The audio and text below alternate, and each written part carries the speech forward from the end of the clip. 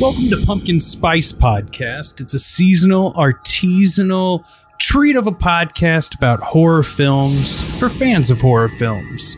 I'm Rob Schulte. And I'm Graham Young. Graham, which character do you feel like you relate to most in all of the Friday the 13th movies we've seen so far?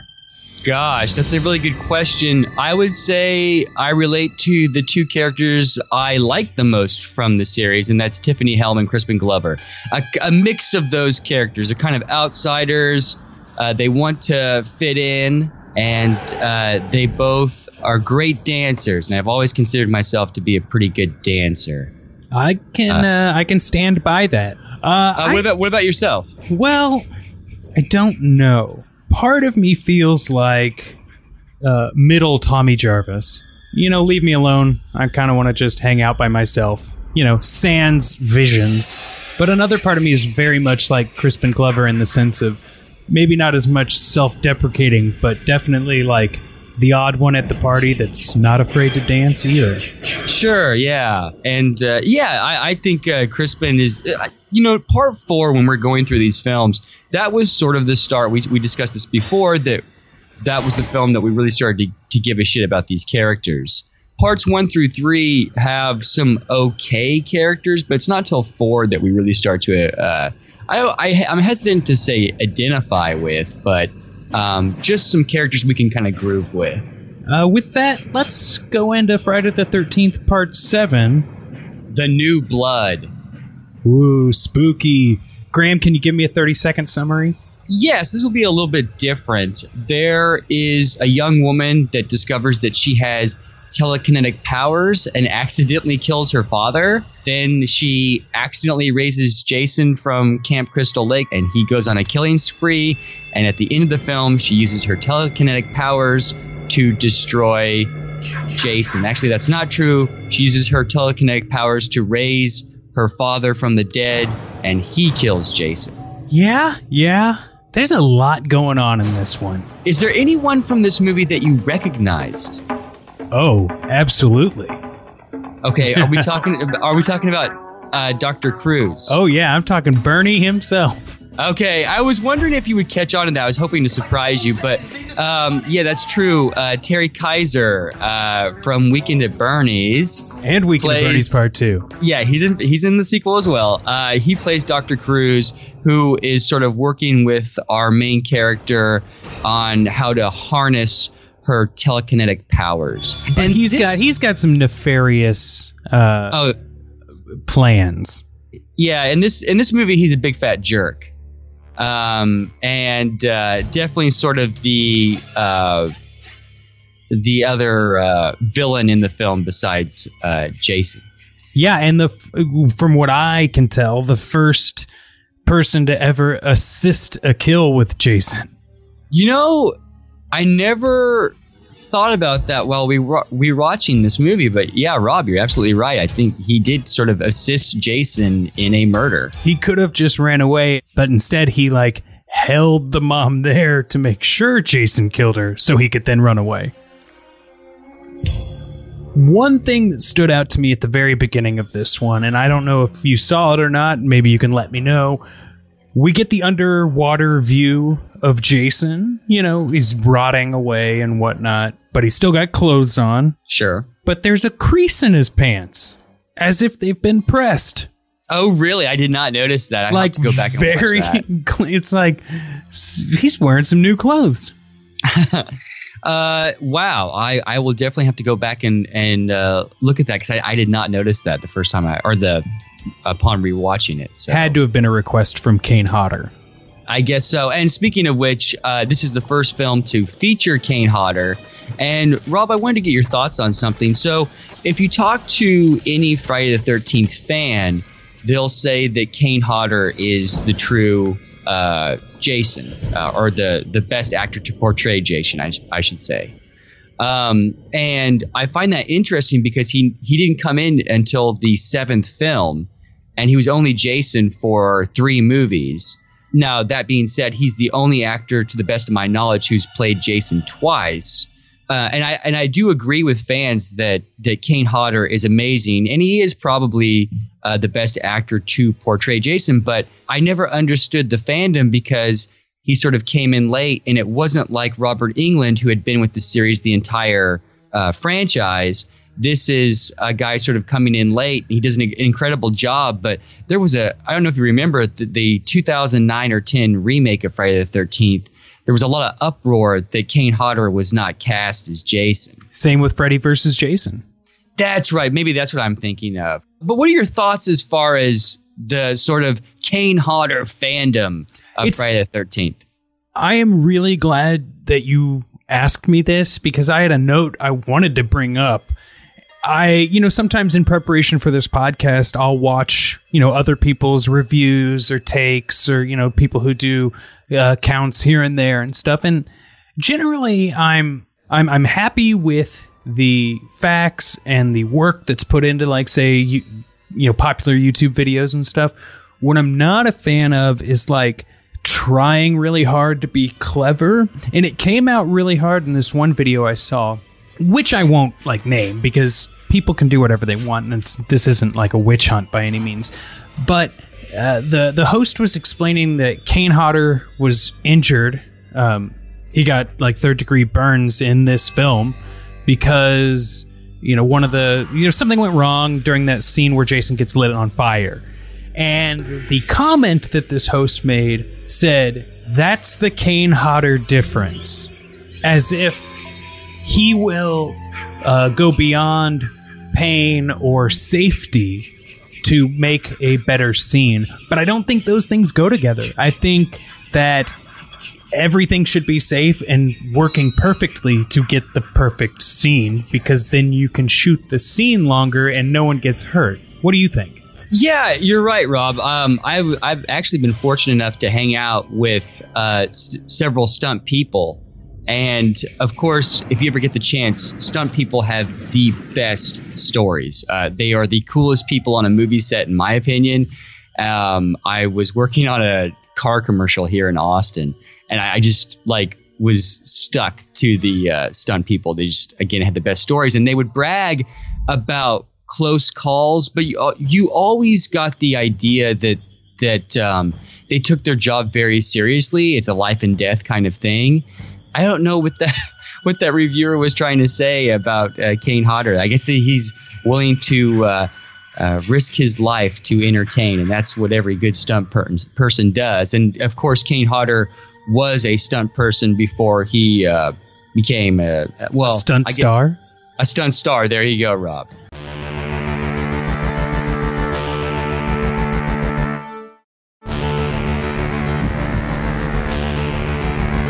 Forgive me, I kind of want to go off on this for a second. Not go off angrily, but I want to take a branch for a moment in the podcast because... Arrgh!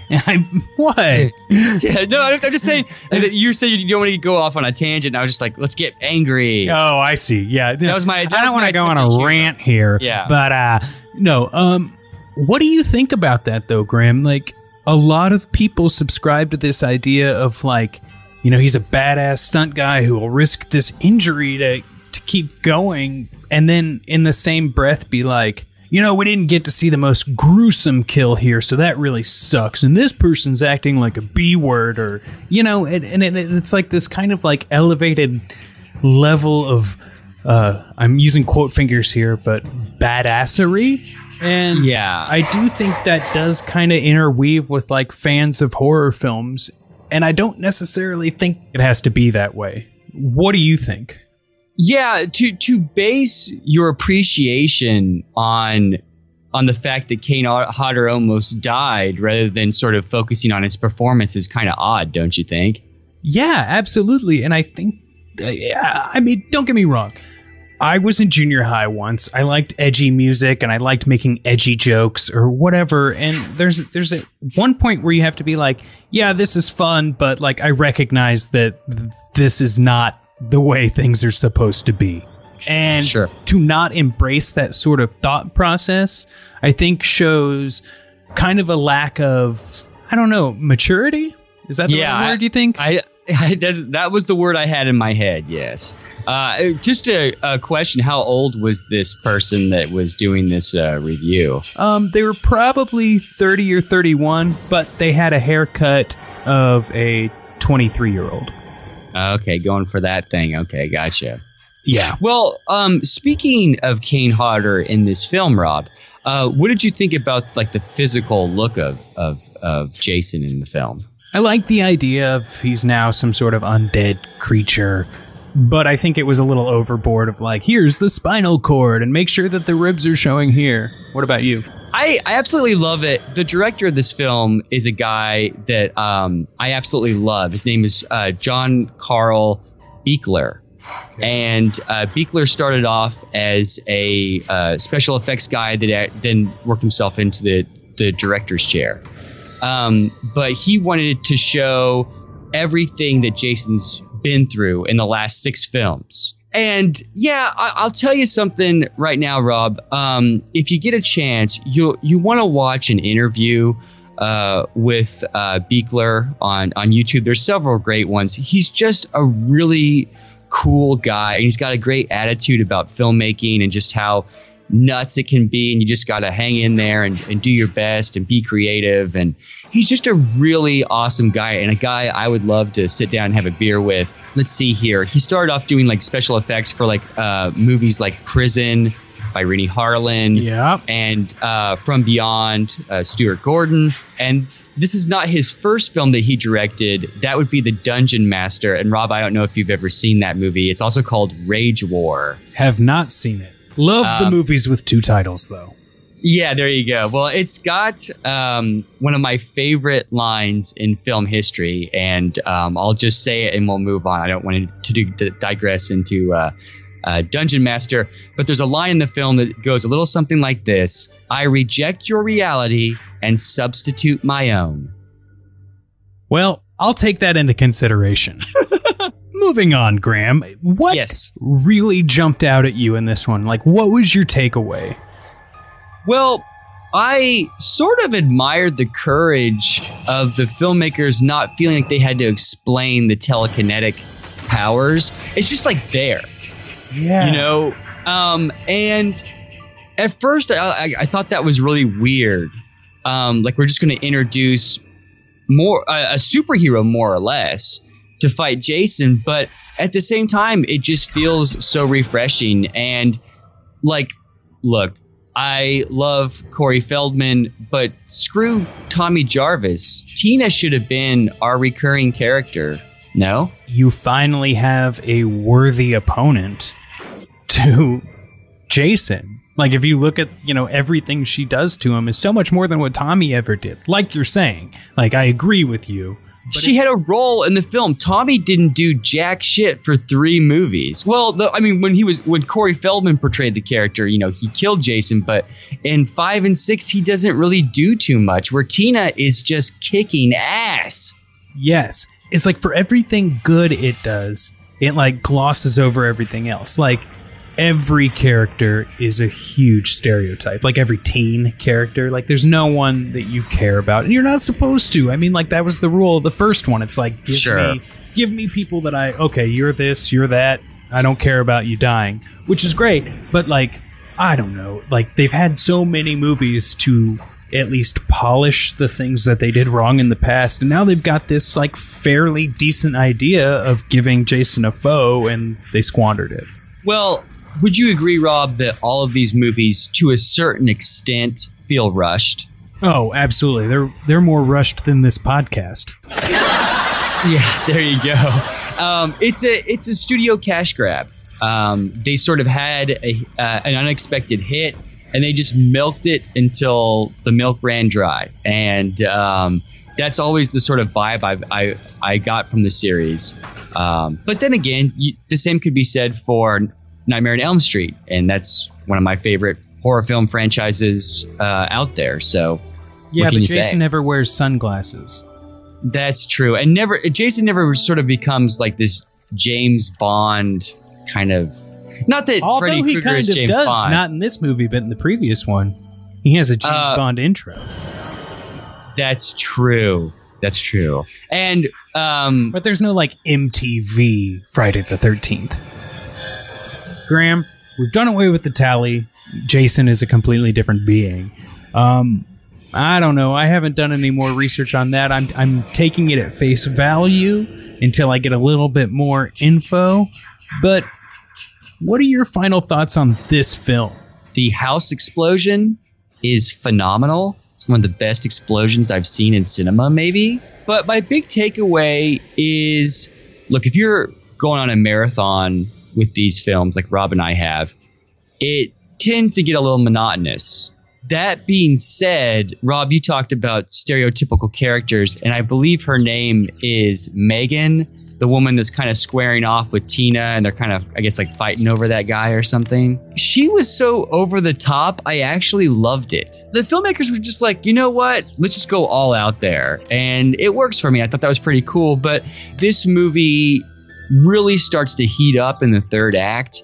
And with the exception of the very, very end, which is terrible, the last 20 minutes of this movie rocks. I agree, Graham. It was a lot of fun. It went by quickly, but then once you see her use telekinesis to raise her dead father from the lake to pull Jason back down into the lake, any shred of anything that was keeping me tied to this movie was gone. And not only just because of the obvious why isn't he rotting like Jason was, but also because who's this dude? Like, why? Exactly. You know? Who cares about this guy? Like, but you bring and up also, an are we interesting... supposed to feel good? He was beating her mom at the beginning of the film, and now he saves the day because she wakes him up. What? Get out of here. Yeah. It's this weird domestic violence at the beginning of the film. It's really weird. But no, don't make me root for the dude who hits his wife. Yeah, and then yells and screams at his daughter. Yeah, Rob, but you bring up a good point in the sense that, so Buechler hated this ending. He had to cave in or give in to the studio's will and shoot the ending that they wanted. But what he tried to persuade them to do is give that guy zombie makeup, the father. So when he came out of the water, he would be look as terrifying as Jason. But they didn't do any of that. There's no makeup at all. He just comes out like the Camp Crystal Lake has preserved him or something. It's cheesy. It takes you out of the film. They really needed a stronger ending to bring it all home. And I wouldn't say that the ending ruins the film, but it comes pretty darn close. It rivals Part 2's ending. Yes.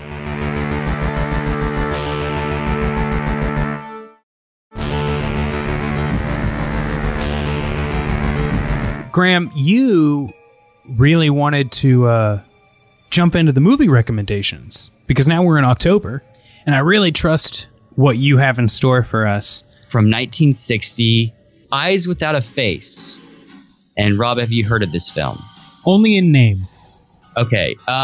This movie is shocking by 2017 standards, so you can only imagine what it would have been like to watch this movie in 1960. But the story revolves around a sort of mad scientist, and his daughter gets in a horrible car accident, and her face is really messed up.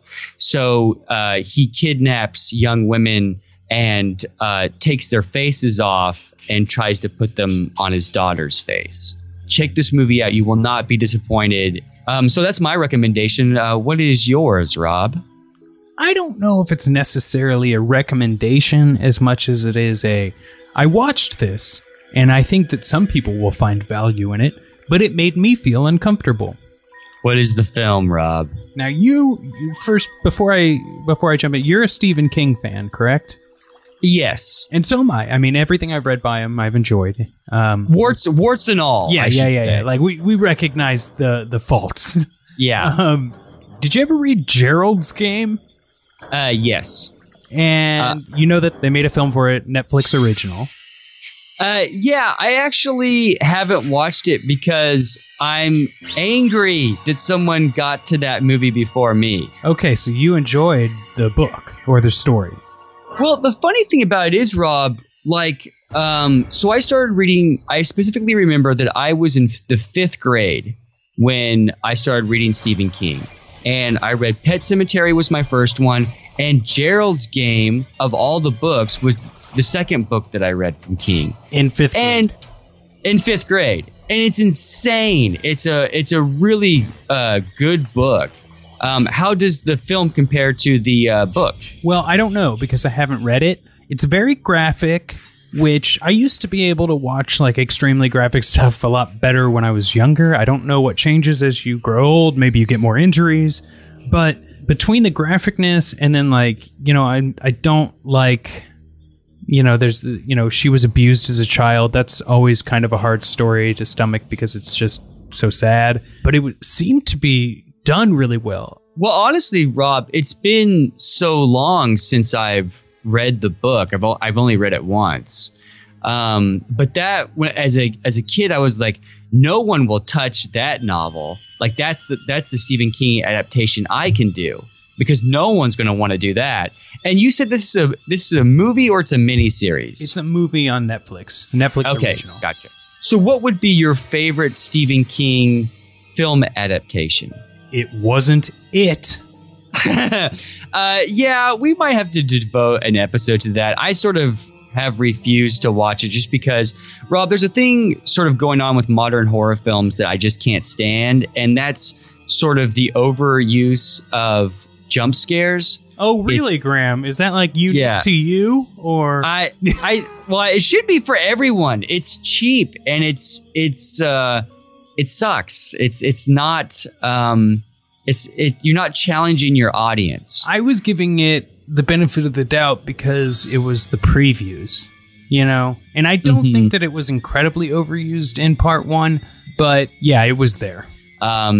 The book, it is insane, and I don't know if you know this, Rob, but the book, it had a co-author. It was Cocaine. So I don't know if you've ever read like It or Tommyknockers. That sort of time in Stephen King's life was just batshit crazy, and I both despise and adore that period in his career. A spaceship! A spaceship! Graham, what do we have in store next week? We have Jason Takes Manhattan, Friday the 13th, Part 8.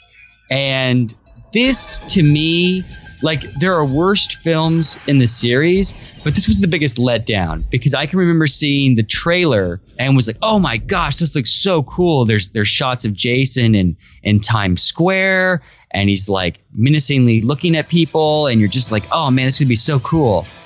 And well, we'll talk about it next week, but it was a huge letdown. Rob, have you seen this movie before? I started it years ago, but for no, essentially. Okay, gotcha. Well, that says it all right there, that you started it but did not finish it. Yeah. I'm really looking forward to it, especially now that I live in New York. And with that, Graham, I think we'll leave this episode where it is, the time capsule of Friday the 13th. Part 7, The New Blood.